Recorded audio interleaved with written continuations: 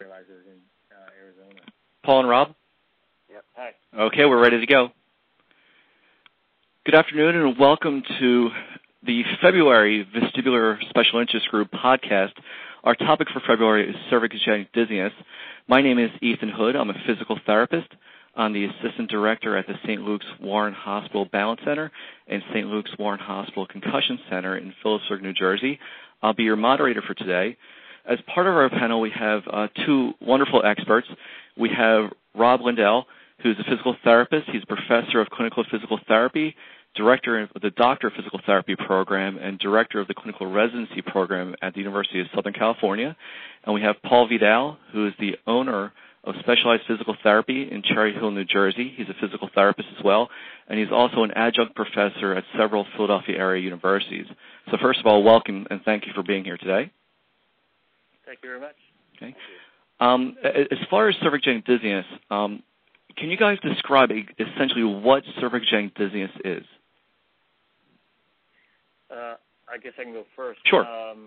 Basically, it results from a mismatch between the somatosensory information that your brain is getting about your head position in space, that information coming from the neck, and mismatch between that information and what your vestibular system is telling you and what your eyes are telling you. So I guess the simplest way to explain it would be if you turned your head 10 degrees to the right and your eyes said you went 10 degrees to the right, and your vestibular system, your ear, said you went 10 degrees to the right, but your neck said you went 15 degrees to the right or 5 degrees to the right, your brain really doesn't know what to do with that mismatch, and you end up getting feelings of lightheadedness in the sense that my head feels light, not lightheadedness like pre-syncope or passing out. And so that confusion is where the symptoms come from.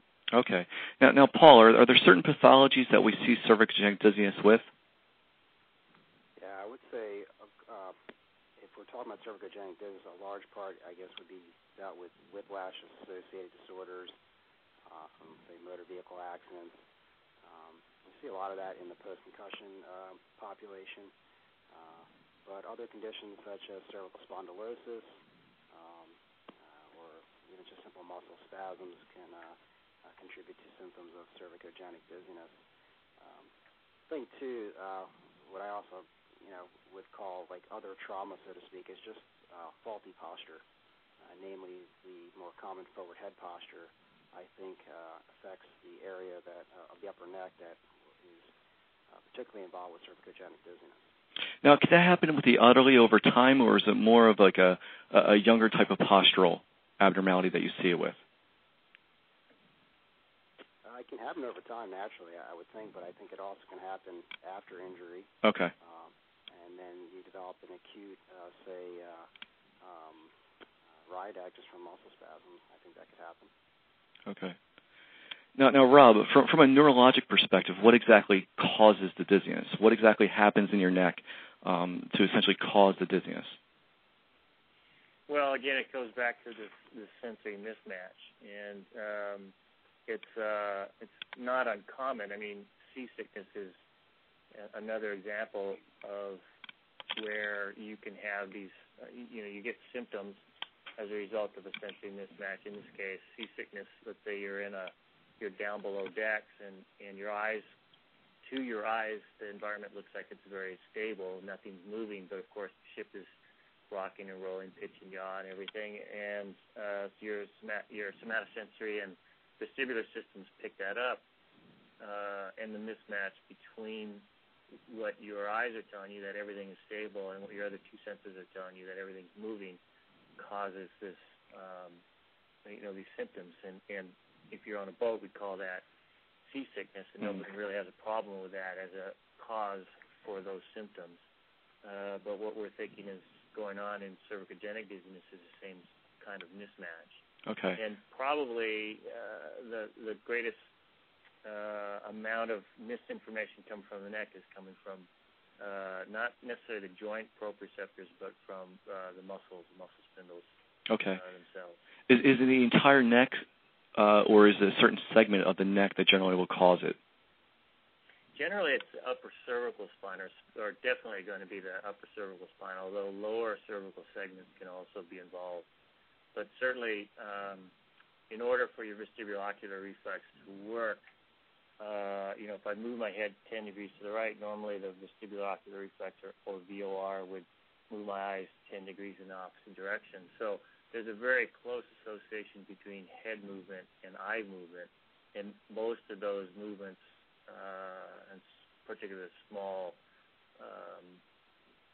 very small movements of the head, are occurring in the upper cervical spine. So that's a key area. Okay. So what you're saying is that the afferent information from the upper cervical spine is kind of fed back into your brain and combined with the vestibular information for orientation in space. And if there's any mismatch between the two, that's when the person generally is going to feel dizzy. Correct. Vestibular and visual information. Okay. Paul, is there a classic presentation for cervicogenic dizziness? That classic person that walks into your clinic that is really easy to pick up? And what kind of symptoms are they going to present with? All right. I would say the classic presentation, what I would look for is usually a relationship between, say, neck pain and dizziness. However the patient is describing their dizziness, whether it's a sense of being off balance, lightheaded, what have you. Usually that temporal relationship, say, if the neck pain feels worse, their dizziness is worse. Or the dizziness is not as bad when the neck is not hurting as bad. The other thing is that other causes of dizziness would be excluded or ruled out, so that potentially the diagnosis of cervicogenic dizziness is then more tenable because everything else has been excluded. But I kind of look for that relationship. I look to see if there is a mechanism of injury, such as trauma or whiplash, that would have brought these symptoms on. And they may have limited neck range of motion, imbalance, complaints of dizziness, maybe even headache. So that would be, to me, kind of the classic presentation. If Okay. I can add also sure. To that, sorry about that, that the patient often has a difficulty describing exactly what their symptoms are. So there are some patients who will actually say, yeah, I'm dizzy, but the dizziness is not necessarily spinning or a vertigo sensation of movement, but they may use the word dizziness, but other people will have a difficulty really explaining or describing exactly what that symptom is. And in combination, as Paul was saying, with a history of trauma, neck pain, and neck pain associated with the dizziness, then you hear that difficulty of trying to describe what it feels like, and it really leads me to the neck. Okay. Are there any special tests for cervicogenic dizziness, or is it more of a diagnosis of exclusion? Rob, you can answer that. Sorry. Sure. There's no single test at this point in time, and actually that has led to a fair amount of controversy in the literature about whether it actually exists or not, because there is no single test. But there are things that you tend to find, along with the subjective components we just talked about. On the physical exam, you will find tenderness in the upper cervical region. You will find generally hypomobilities in the upper cervical region. And you will find difficulty with head positioning, particularly repositioning to center. So what we call joint position error is off. More than 4.5 degrees would be considered abnormal. There's some suggestion that your ocular movements are also affected. So there's a test called the Smooth Pursuit Neck Torsion Test, where you follow a target with your eyes using Smooth Pursuit with your head in neutral, and then you repeat the test with your head rotated 45 degrees to the left, and then repeat it 45 degrees to the right. And the patient is unable to keep their eyes on the moving target when their head is rotated as compared to when their head is in neutral. So that seems to be a sign of some cervical involvement as well. Okay. There are some postural changes, particularly if you add vibration to the head or neck. And patients with cervicogenic dizziness tend to have a higher degree of sway under those conditions. Okay. Is there any sensitivity to the neck torsion test, or is it still a little controversial? It's still controversial. The original article that in 1998 that looked at this, they published their sensitivity and specificity numbers, but they didn't publish the numbers on which they calculated the sensitivity and specificity. So they reported a specificity of 0.91, but again, they didn't report the numbers upon which those were based. So it has been reproduced several times in other articles, but it's still a bit controversial. Okay. Paul, are there any other pathologies that possibly mimic cervicogenic dizziness, and how would you rule them out, essentially? Yeah, that's a great question, because a lot of times you'll have dizziness with neck movement or change in body position. I think the two that come to mind, especially after trauma, if we're talking, say, a whiplash-associated disorder, at least the two that come to mind, it would be to rule out BPPV, but also to rule out any impairments or complications with the vertebro-basilar system or vertebro-basilar insufficiency. So, there's no, I guess, 100% way to fully figure those out, but I think there's some hallmark signs or symptoms that may help you figure out if it's cervicogenic dizziness, BPPV, or VBI. For instance, we know with BPPV, we'll have the classic horizontal rotary nystagmus with positional changing, lasting for a few seconds, maybe up to a minute, and it goes away. And there's no true neurological signs that occur with that. And cervicogenic dizziness, it's been known to last, say, minutes, maybe even hours. Typically, there's no nystagmus involved with that.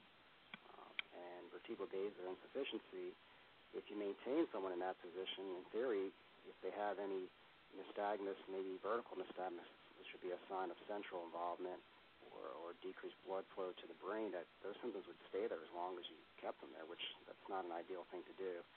But, those are maybe things you can look at to help tease those three things out. Okay. So you're really trying to rule out any type of neurological signs, first of all. Right. As the main thing. Okay. All right. Yeah, I would add to that with VBI, it rarely occurs without neurologic signs, along with the insufficiency. So with cervicogenic dizziness, you're not going to get neurologic problems. So if you see associated neurologic problems, then numbness, tingling, those types of things, then you're probably not thinking cervicogenic dizziness. Okay. But in terms of differential diagnosis, what makes it difficult is you rarely injure your neck in the absence of other injuries. So your classic thing, a whiplash injury, you get your neck whipped around, but you also are probably sustaining at least a mild traumatic brain injury in that event. Granted, the airbag is softer than the steering column, but you're still going to, smash your head against that and maybe smash your head against the window on the side or that kind of thing. So, and during that accident, you could also knock the otoconia loose and develop BPPV. So, in a traumatic event, you could actually have all three, a central problem, a peripheral problem such as BPPV, and then also you've injured your neck. And sorting through that is a bit of a challenge. Okay. So basically you're looking at nystagmus direction to rule out any type of BPPV or peripheral versus central vestibular impairment. You're looking at the neck range of motion. You're looking to see if there's painful palpation, upper cervical segments, hypomobility, things like that, to kind of rule out the different pathologies then. And then I use joint position error a lot. That would tell me that there's something going on in the neck. Okay. Now, Ethan, if I could add go ahead. to that too, because I think we're taught this in entry-level programs, and then it's certainly always an area of controversy when you look at VBI is performing the vertebral artery test. In my opinion, the tests are not very strong from a diagnostic accuracy standpoint. And I think, as Rob said, if there's other signs and symptoms that would suggest vascular compromise, that I don't know if we need to actually use that test to kind of confirm the suspicion. I think if the suspicion is there, that we then refer that patient on for further workup or testing, because the test, vertebral artery test, is certainly not without its risk, and the findings we get from that may not outweigh, the price you might pay for doing the test. Okay, I understand. There's some evidence. There's some pretty good evidence to show that people could be negative with the classic quadrant testing and still go on to have a stroke. So it's not a good test, and I typically don't do it. Well, I just look at active range of motion, and during that active range of motion, I'm asking them questions as I would anybody, and they end up in that position for 10, maybe 15 seconds while I'm talking to them, and I'm assessing not only for pain and extent of movement and so on, but mentation and nystagmus and other things that would suggest there might be a compromise to the cerebral blood flow. And if there's any problem, that's why we work in within the healthcare system. I can refer them out and get them tested, as Paul was saying. Okay. So Rob, take us through like the typical patient that you see coming into the clinic with cervicogenic dizziness. Essentially, what are they telling you during your evaluation? What are the kind of the cardinal signs that you'll see that you can essentially diagnose it as cervicogenic dizziness? Well, the first thing I ask for, so there's two types of patients. One that comes in with neck pain, and then I'm going to ask them about dizziness and be specific about that. And then there's other patients who come to me with dizziness, and particularly in my practice, they've been treated for other forms of dizziness, but they're still dizzy. So there's a suspicion that the neck might be involved. So in the first case, patient who has neck pain, and I'm making sure they don't have any dizziness, I ask them specifically about it. And what often they will say, in both cases, what they'll say is that if they say they're dizzy, can you please describe the dizziness? And they'll have a hard time doing that, as I said. So they may say lightheaded. They may say I feel foggy. They may say I feel like I feel like my head is a Coke can and there's a quarter rattling around in it every time I move my head. I feel like my brain is squishing around in my head. Really weird kinds of things. Mm-hmm. I don't write those off. The first thing I think about is, well, I need to go look at the neck. That, to me, is sort of a cardinal sign of when they're trying to explain their dizziness. So that's number one. Okay. There may be some complaints of imbalance, but they're not falling. So they may feel like they're a little bit off balance. And then, as we said already, neck pain and dizziness associated with head movement. Now, if you move your head, you're going to move your neck, and you're also moving your peripheral vestibular system. So you're pretty much stimulating everything at once. Mm-hmm. So we need to try to sort through that a little bit. So one of the things that I can do is, if you hold the head still and move the body underneath, or the so-called neck torsion nystagmus test, and see whether or not that causes their symptoms. But I always follow that with holding their neck stable and then moving their head to see whether or not that reproduces a symptom. So that helps me sort out head versus neck as a potential cause. Okay. I definitely am going to rule out things like BPPV. So I'm going to go through my central vestibular exam, my peripheral vestibular exam, including Hall Pike and roll test. And then I'll get into the neck and look at range of motion, look at segmental mobility, palpate for tenderness. I put a laser on the head, and I'm looking at joint position error. And I'll do at least a clinical exam of smooth pursuit with the neck neutral or rotated to see whether or not they can track clearly, mm-hmm. and try to give me an idea about that. But that one requires special testing. Okay. Yeah. Okay. So Paul, we came up with the diagnosis of cervicogenic dizziness. What is the best treatment for it out there? Or is there a best treatment for it out there, I should say? Yeah. Maybe there's the recommended treatments may be a combined approach, I would say. If depending on your impairments that you find, certainly manual physical therapy for any impairments in the musculoskeletal system in terms of range of motion, joint mobility, the muscle performance, especially of the upper cervical spine. So a lot of times the upper cervical joints, as well as the related muscles, suboccipital, sternocleidomastoid in particular, are areas that you need to address with your manual physical therapy. But then if there are any dizziness complaints or imbalance, vestibular rehabilitation can also be very helpful in combination. I think primarily, though, you would look at the neck, especially if it's abnormal afferent activity stemming from the cervical spine, and the upper cervical spine in particular, that we, after you do your examination, address those impairments, and usually it's through manual physical therapy. And then with supportive therapeutic exercises in terms of